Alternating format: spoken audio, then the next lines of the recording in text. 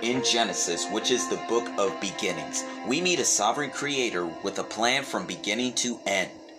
In Exodus, which is the book of redemption, we meet a redeemer who knows the way through the wilderness. In Leviticus, which is the book of worship and approach, we learn to be holy. In the book of Numbers, which is the book of wanderings, it warns us against getting lost in life through unbelief. In the book of Deuteronomy, which is the book of remembrance, it instructs us that we must teach our children to love the Lord God with all of their hearts.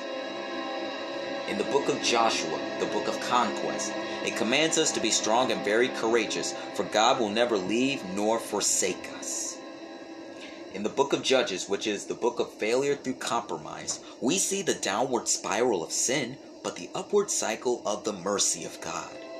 In the book of Ruth, which is the book of grace, we learn to build our homes and hopes in turbulent times. In 1 Samuel, which is the book of transition, 2 Samuel, which is the book of the king, both of those books brings us into the throne room of the king.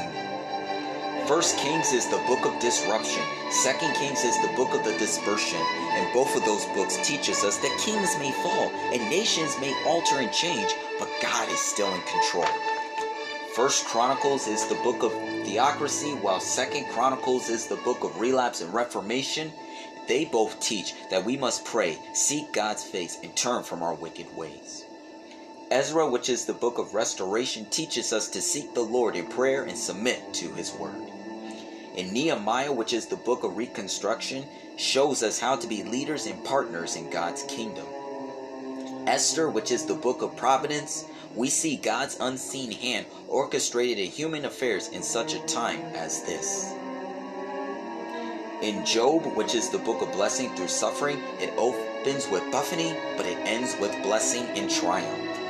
In the Psalms, which is the book of prayer and praise, it inspires us to make a joyful noise unto the Lord. The book of Proverbs, which is the book of wisdom, it inspires us to practice daily wisdom and godly fear. In the book of Ecclesiastes, which is the book of human wisdom, it shows us that life is meaningless without God. In the Song of Solomon, which is the book of love, it shows us that marriage is meaningless without love. In the book of Isaiah, which is the book of salvation, it trumpets the suffering servant, the Prince of Peace, the King of righteousness, and the joy of mounting up with wings as of eagles. Jeremiah, which is a book to the backslider, shows us how to persevere in ministry, even when our efforts appear futile. In Lamentations, which is the book of mourning, we see God's compassions never fail us. They are new each and every morning. In the book of Ezekiel, which is the book of visions, we see God's majesty even in a land of exile. In the book of Daniel, which is the book of the kingdoms, and the book of the Son of Man, we see that the Most High rules over the affairs of the human race. In Hosea, it is the book of law and the book of love, and we see that God's love is greater than the sins of the human heart. In Joel, which is the book of the day of the Lord, we see God restore the years that the locusts have eaten. In Amos, which is the book of punishment, it teaches us to be honest, to let justice roll down like a stream and righteousness as a mighty rushing river. Obadiah, which is the book of retribution, shows us how God deals with those who harm His people. In the book of Jonah, which is the book of mercy on the Gentiles, it shows how God deals with those who run from His will. In the book of Micah, which is the book of conviction, challenges us to do justly, to love mercy, and walk humbly with our God. In the book of Nahum, which is the book of vengeance, we see that the Lord God Almighty has His way in the whirlwind. In the book of Habakkuk, which is the book of faith, we are to rejoice in the Lord even when there is no fruit on the vine. In the book of Zephaniah, which is the book of the day of wrath, pictures God as the one who judges and as a father who rejoices over us with singing. In the book of Haggai, which is the book of the rebuilding of the temple, exhorts us to finish the task that is assigned to us. In the book of Zechariah, which is the book of messianic visions, we are to complete the work that is given to us because the day of the Lord draws near. In the book of Malachi, which is the Lord's messengers, shakes us from spiritual apathy to genuine worship and worthy living.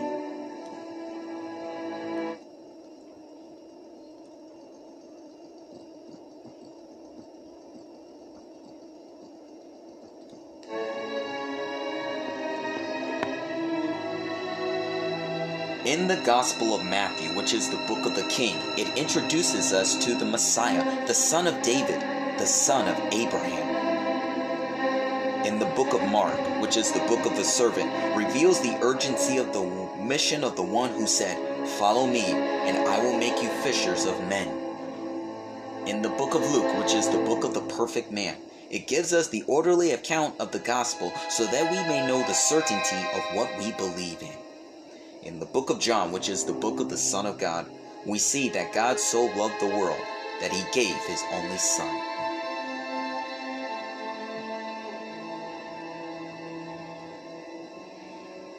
In the book of Acts, which is the book of the Holy Spirit, it is all about turning our world upside down.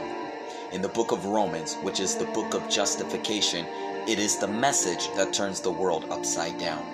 In the book of 1 Corinthians, it is the book of New Testament church order. 2 Corinthians, the book of apostolic qualification, and both of those books teaches us how to have healthy churches. In the book of Galatians, which is the book of Christian liberty, we are to accept no other gospel. In the book of Ephesians, which is the book of the church, it catalogs our riches that we have in Jesus Christ. In the book of Philippians, which is the book of joy and rejoicing, we are to have joy and contentment in whatever state we are in. In the book of Colossians, which is the book of the head of the body, exalts Christ with preeminence over all things. In the book of 1 Thessalonians, which is the book of the second coming of Christ in coming, and the book of 2 Thessalonians, which is the book of the second coming of Christ in judgment. Both of those books anticipate the soon return of Jesus Christ. The book of 1 Timothy is the book of the minister, the qualifications, while 2 Timothy is the book of the minister, doctrine, and both of those books teaches us how to build God's church until he comes. In the book of Titus, which is the book of the minister, godliness, God's work must be well ordered, and his workers must be self-controlled. In the book of Philemon, which is the book of reconciliation, Christian forgiveness knows no boundaries. In the book of Hebrews, which is the book of the priesthood of Christ, we are to run with perseverance and to look to Jesus, our great high priest. In the book of James, which is the book of faith and works, we are to care for the widows and orphans and to remain unspotted from the world. In 1 Peter, which is the book of suffering and glory, and 2 Peter, which is the book of true knowledge, we are to walk in Christ's footsteps and always be ready to explain our hope to a hopeless world. In 1 John, it is the book of love.